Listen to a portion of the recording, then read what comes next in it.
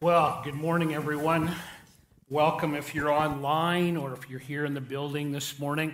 Last fall, we began a series of messages called Passing the Baton, and I gave you this image of the relay race and a baton that gets passed between the runners.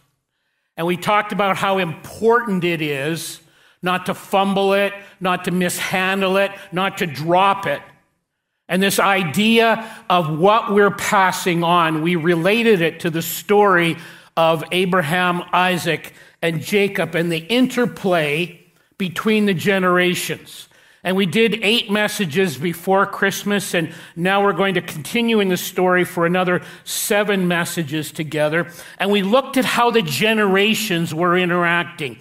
And at times, they demonstrated mind-boggling faith and just an incredible dependence on God.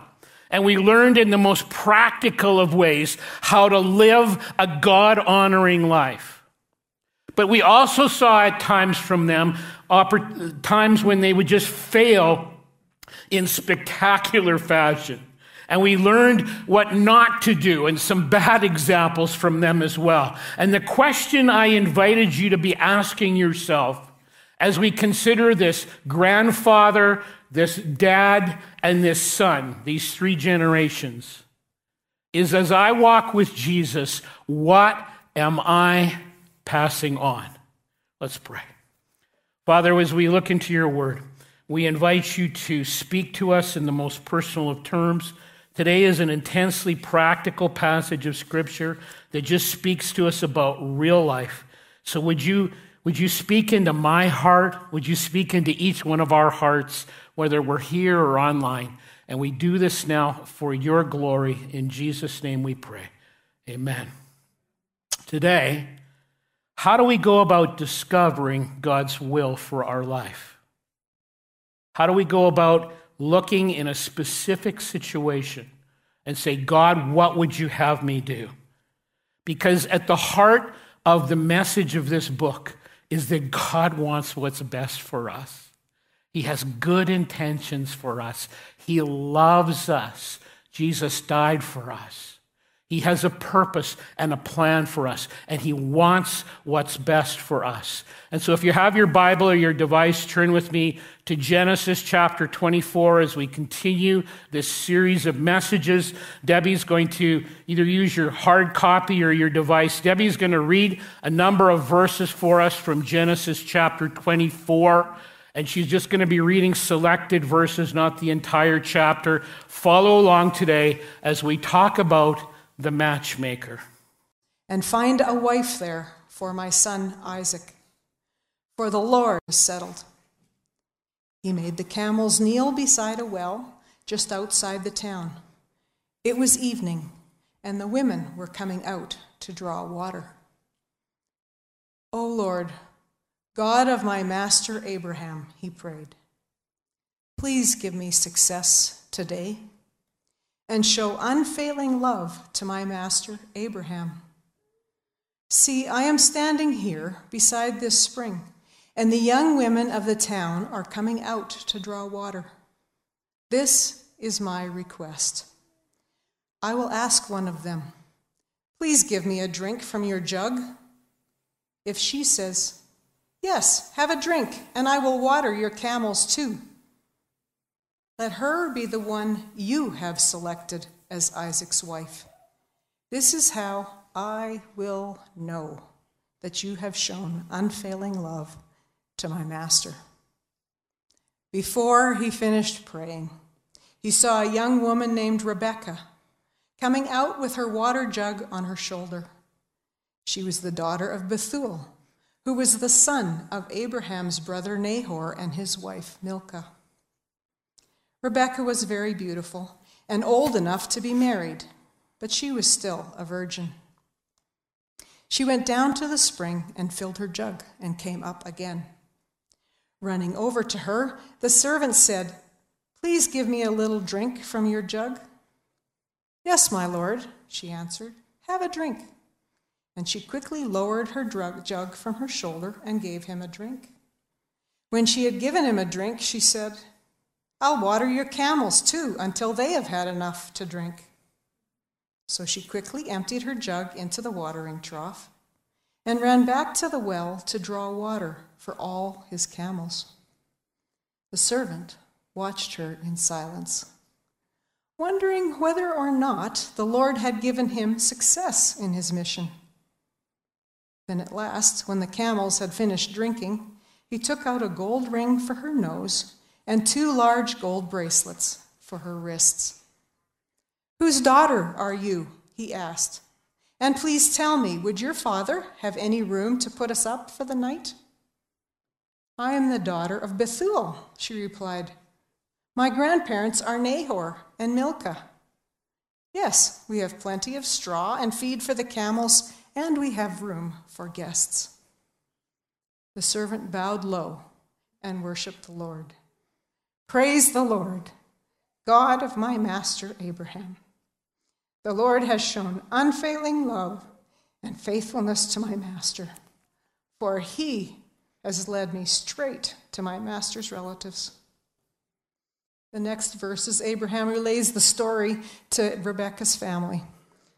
And her brother Laban and her father Bethuel reply with this: "The Lord has obviously brought you here, so there is nothing we can say.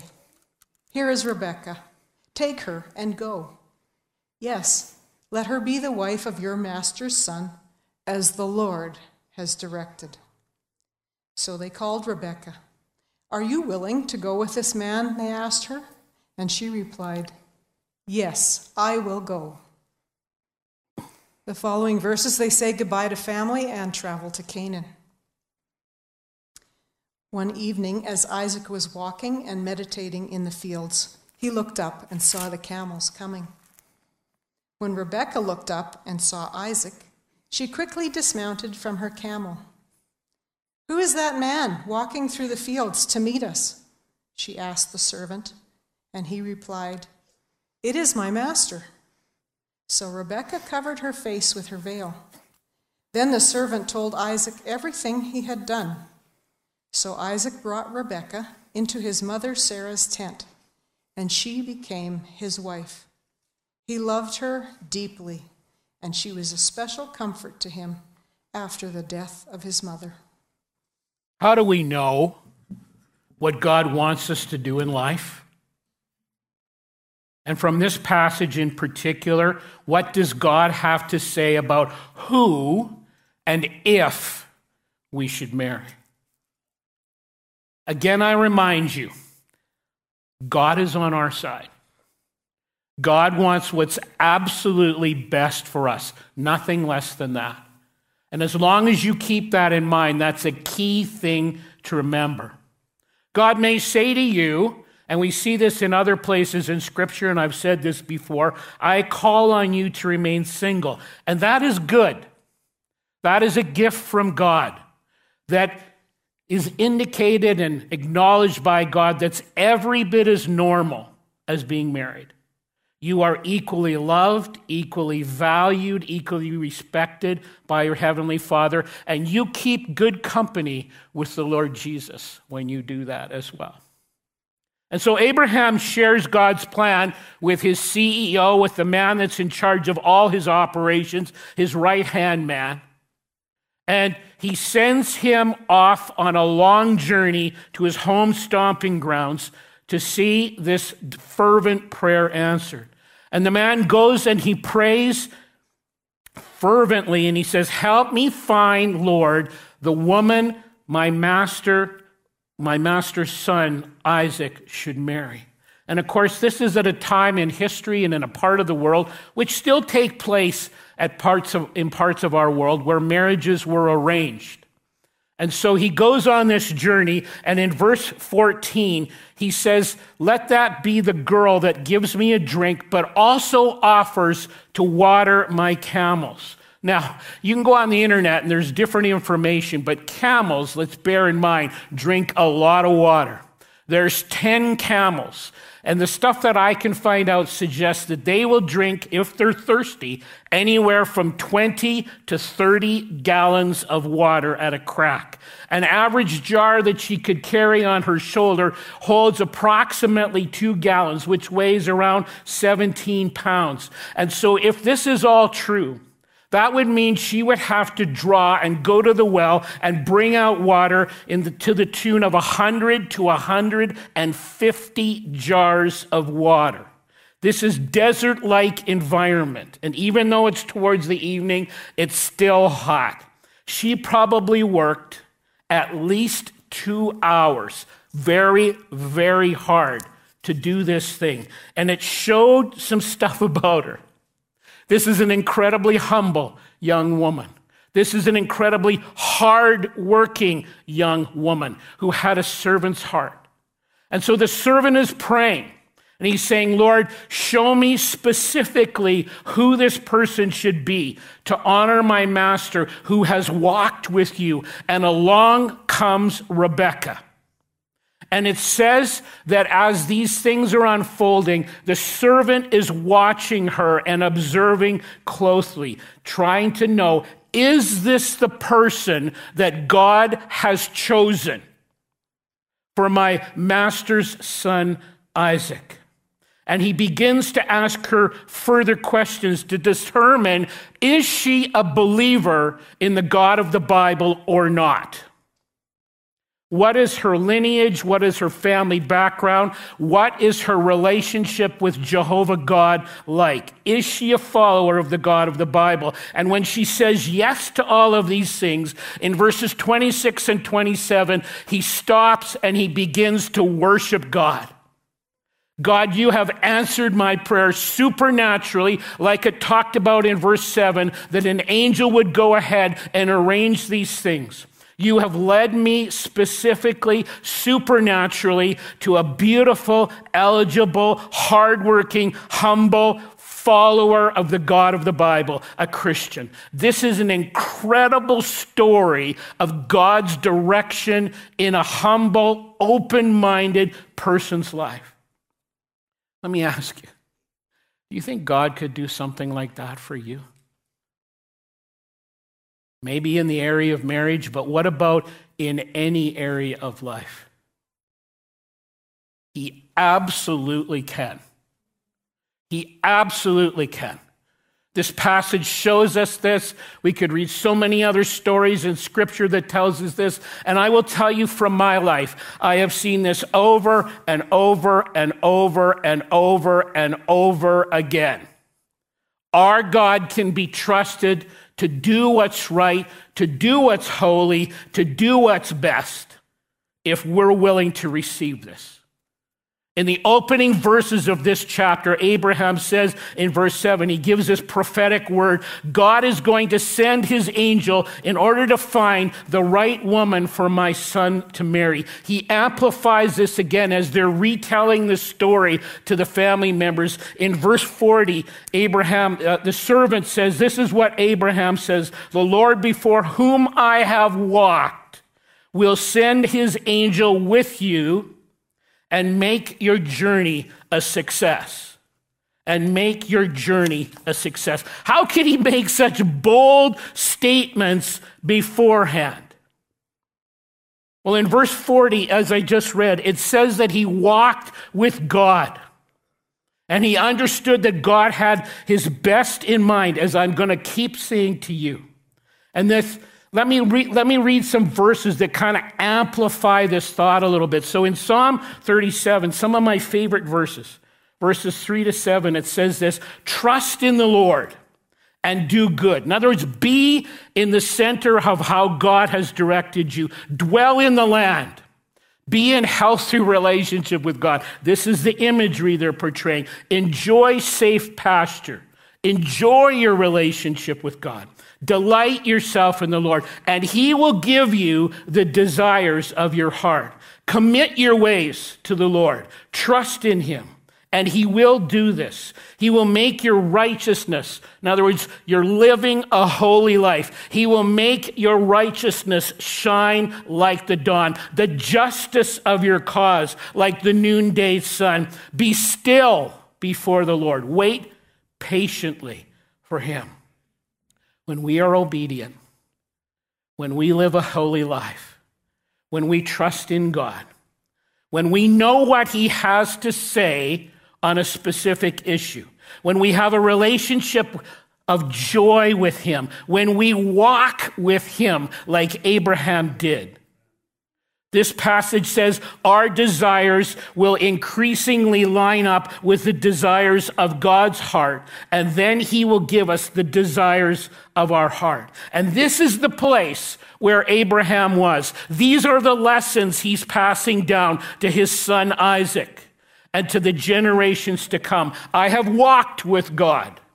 I am ready to hear from God. That's very important. I am ready to follow God's leading. I am ready to do whatever God says. And this is his motivation. This is what's fueling his heart desire. And so I ask you an absolutely crucial question when it comes to this. Why do you want to know God's will? Why do you want to know? Because there can be a number of answers that. There's only one right answer, but there can be a number of answers because some people secretly want to know God's will so they can put that amongst a series of options that they're entertaining. Well, I'll just see if God's will for me is something I can understand, I can get my head around, if it's something I want to do. And I'll entertain his will unless something better in my mind comes along. The only way this works is when we make a very serious decision, and the decision is this: I have no other options. I will do God's revealed will without hesitation. I will move towards it deliberately. In a sense, I will run towards it, period. And as soon as I start to entertain the idea that there's multiple options, there's trouble. And it doesn't work. Ask yourself the question, has God specifically said anything about whatever the issue is that's in front of you? You've heard me say this often, and it's absolutely true. The Word of God directly speaks to most things in life, by far. Sometimes it's more indirect, but the Word of God, God has good purposes for us. God has good plans for us. I remind you that he wants what's best for us. And when we are walking with our heart aligned with his, this is the best way to do life, even if it's difficult, and it will be difficult at times. When it comes to who we marry, there is so much in Scripture that is absolutely clear. No ambiguity whatsoever. So he says to his chief servant, his CEO, go find a wife from my son, not from among the Canaanites. And there's nothing prejudicial going on here. No, he's saying they worship other gods. They have nothing to do with us and our priorities in life. No, go to the people of God, the ones that believe in God, the ones that are followers of the God of the Bible, the God of Jehovah, the ones that are his followers, and find a wife for my son there. Why did he say that? The Scriptures are absolutely clear that a believer should only marry a believer. There's many passages that state this. Let me just roll some of them out for you. You can read them later. Deuteronomy chapter 7, verses 3 and 4. Ezra chapter 9. Nehemiah chapter 13, verses 23 to 27. Malachi chapter 2, verses 11 and 12.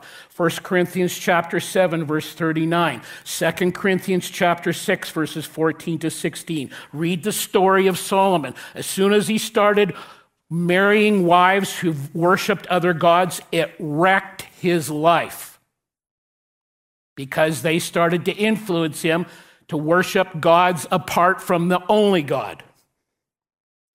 This chapter itself is absolutely clear. So what does Abraham do? Listen to me carefully. He goes to tremendous effort to follow God's crystal clear direction. He gets his right-hand man to collect 10 camels, many servants, all kinds of costly goods, and they go on a journey. We don't know exactly how far, but I know this, it's hundreds of miles / kilometers. It's a journey that would have taken a minimum one way of 2 weeks, but as much as 6 weeks to go on. Very dangerous. You just didn't do stuff like that back then unless it was very, very important. He spares no expense. He spares no effort in obeying God's word about who to marry. Think about that. No expense, no amount of effort to follow God's direction. Why does God say a believer should only marry a believer? Again, I say to you, he wants what's best for you.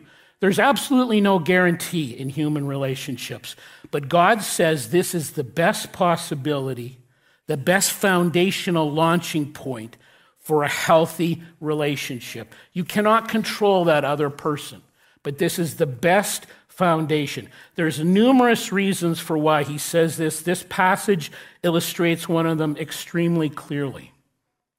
This guy shows up with this entourage. They tell the story of what God has all done. And then he says to these guys, hey, boys, can we take your daughter hundreds of miles away? You'll never see her again, to go and marry some guy you have no idea about. What would typically happen at that point? The dad and the brothers would say, Emma, get my shotgun. But when they hear the story of the God of the Bible directing this activity, they say, absolutely yes. This is from God.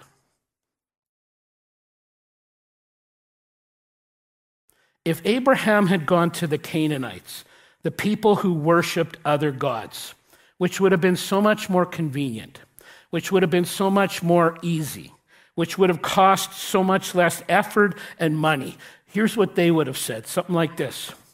They would have heard the story, and they would have said, interesting. Now, who's this God you're talking about? Because we've got our own gods. We worship these other gods, and we do it fundamentally different. We've never heard of this God of yours. And by the way, their primary interest would have been, and what kind of gifts do you have loaded on that camel train there? That's what we're really interested in. Much more so than the story of God's work in this situation. Here is the principle. Christians and pre-Christians, and even if the pre-Christian is a wonderful person, and many of them are, they really are. Sometimes they're a lot nicer people than the Christians I know. But Christians and pre-Christians operate from a fundamentally different set of values. For the Bible says that for a believer, God is to be first, number one, number uno, bar none in their life. For the pre-Christian, something else is first in their life. Usually it's themselves. If you have conflicting values and principles upon which a life is lived, when it comes to making all the important life decisions that we go through, there will be conflict. Two conflicting values. When it comes, for example, to how the kids are going to be raised, different set of values, conflict. When it comes to determining how the money and the resources should be invested in life, conflict. When it comes to how the time should be invested, how you spend your life, how you serve, all of those things, conflict. This will mean that when these decisions are being made, one or both of the parties will have to make inappropriate, wrong compromises on matters of principle. I'm not talking about things that we can healthily compromise about. I'm talking about compromising where you shouldn't compromise on matters of principle. And it's unfair to the Christian and the pre-Christian. Even if the Christian gets to follow the tenets of Scripture, that's unfair to the pre-Christian because that's not their value system. And this is why God insists Christians must be spiritually compatible. Let me go a step further. Why not? I've already gone this far. In that culture, they didn't date or be in any kind of a romantic relationship like we would understand it, arranged marriages. But for us, dating or a romantic relationship is the means by which we use to help determine who we're going to marry.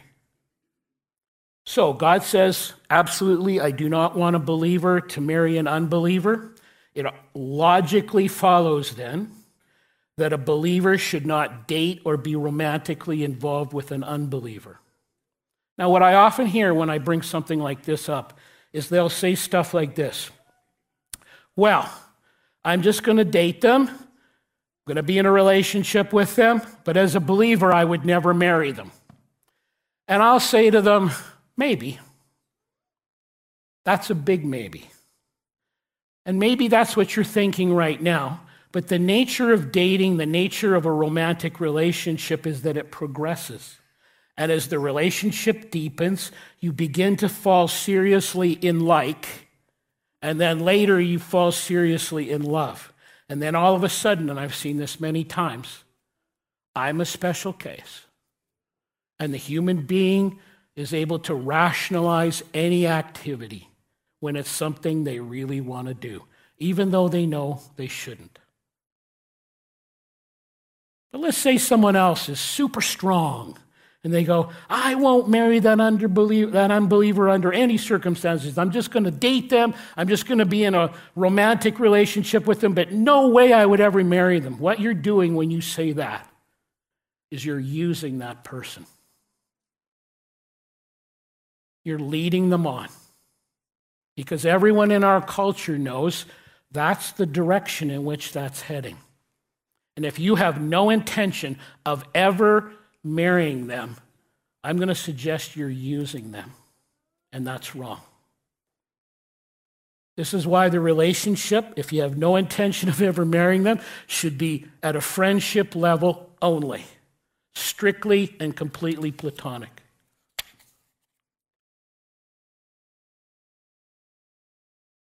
Now, let's say as a believer, you went ahead and married someone that God said you shouldn't marry. You married a pre-Christian, an unbeliever. Is all hope lost? No. We serve a grace-filled God, a God that can forgive us when we sin. Now, there will be consequences that will attach, and they can be quite severe. But God can still come along and touch a life. God can come along and change a life. And he talks about how to do this in 1 Peter chapter 3, verses 1 to 7. Now, I want to throw one more in for free just because I've gone this far, so let's keep going. Sometimes people, when they're dating, they'll say, well, how far should we go in terms of expressing ourselves physically? What does the Bible say? Once again, God wants what's best for you. And he knows what's best for you much better than you do, or me. He says absolutely clearly, it is sinful to have sex outside or before marriage between one man and one woman. Crystal clear. Crystal clear. And so if 10 is sexual intercourse and 1 is holding hands, I find it interesting, and here's a bit of an indirect comment from Scripture. As Rebekah is approaching the camp after their 2 to 6 week journey, She hears that Isaac is coming. What does she do? She puts a veil across her face. So you're going, Scott, are you telling me that I got to put a veil across my face when I see my boyfriend? No, this is a cultural thing. But the idea indirectly is have a conservative approach to these things for men and for women. In other places of Scripture, it says, avoid the appearance of evil. So be careful about expressing the physical. I would encourage you to err on the side of caution. And if 10 is sexual intercourse and 1 is holding hands, it makes the most sense to be as close to 1 as you can. That one was for free. You want to know God's will in a particular area of your life. And in this particular passage that talks about who we would marry, the key question is, am I willing to obey God's will when I find it? Don't ask for something that's clearly not his will. It says in James 4:3, don't ask with wrong motives or with a selfish agenda, because the answer from God will be a hard no. Prayer is all important in making the decision. It's absolutely certain from the context that Abraham was praying beforehand. This is why he's able to give the prophetic word. In verse 12, the servant of Abraham is praying about who he is to approach before his prayer is even finished. He was probably a long-winded prayer like me. Before it's even finished in verse 15, Rebekah is in his vision and coming towards him. God answers the prayer before he's even finished praying. Notice how specific the prayer was. We often pray in vague ways. Divine appointments come when we pray scripturally, when we pray in a spirit-led manner, when we pray specifically, and when we pray boldly in faith. And so let me just say to the moms, to the dads, to the grandpas, to the grandmas, to the aunts, and to the uncles that are here, are you praying for your kids, your grandkids, your nieces and nephews about who they should marry and if they should marry? You have a huge responsibility to do this. If you are a child here, if you're not in Kid Zone, if you're a teenager, if you're a young adult, are you praying about this? After the decision to surrender your life to Jesus, number 2 decision in life is who you marry. I've told you this story many years ago. I tell it again. Years ago, Debbie's parents always taught her to pray about who she would marry. And they prayed fervently for who she would marry and if she should marry. And after we were married, we reflected on this. And there was 2 times, 2 seasons, when there was really specific, ongoing, long-term prayer in the Ulrichsen family, of which Debbie comes from. You know when those times were? We checked it out. The first time, there was 2 times. The first time was the year that every member of my family gave their life to Christ.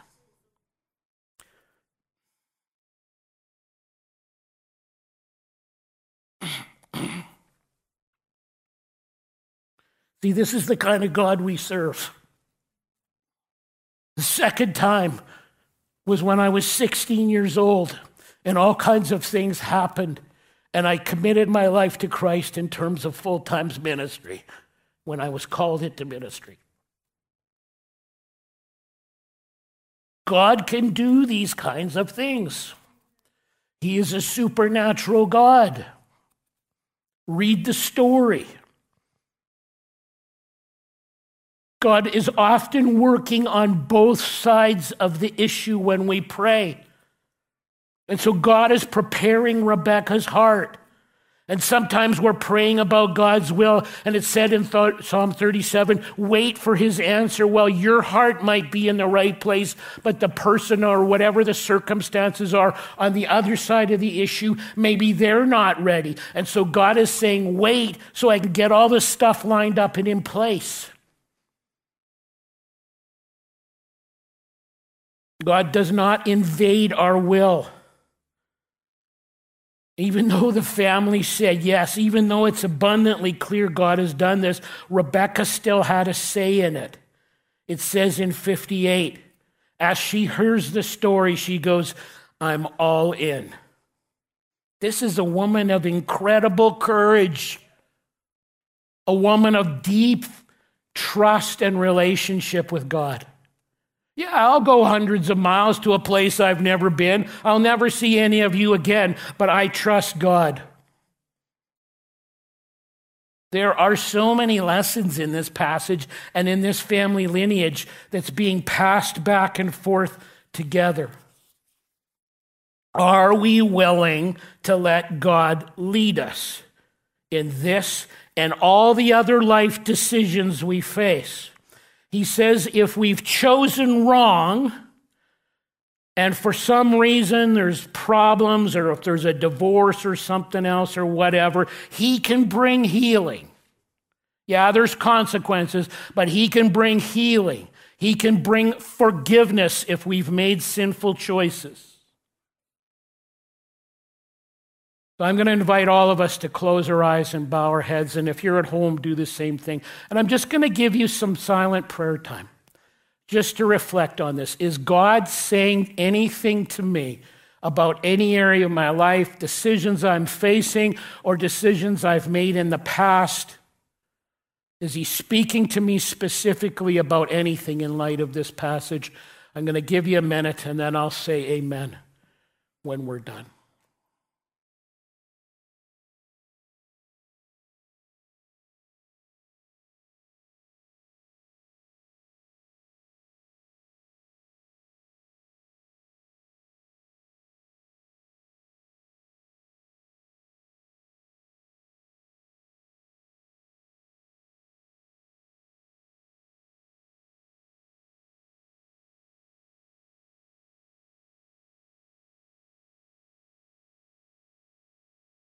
Thank you that you always want what's best for us, Lord. Even when we don't understand it, even when it's hard, even when we can't see the beginning from the end, we know that you do. And we trust this about you. And we're so grateful that you care enough about us to correct us and change directions in our life and bring us to a place of brokenness and openness to whatever you would have. Wow, you're a good God. Thank you. In Jesus' name, amen.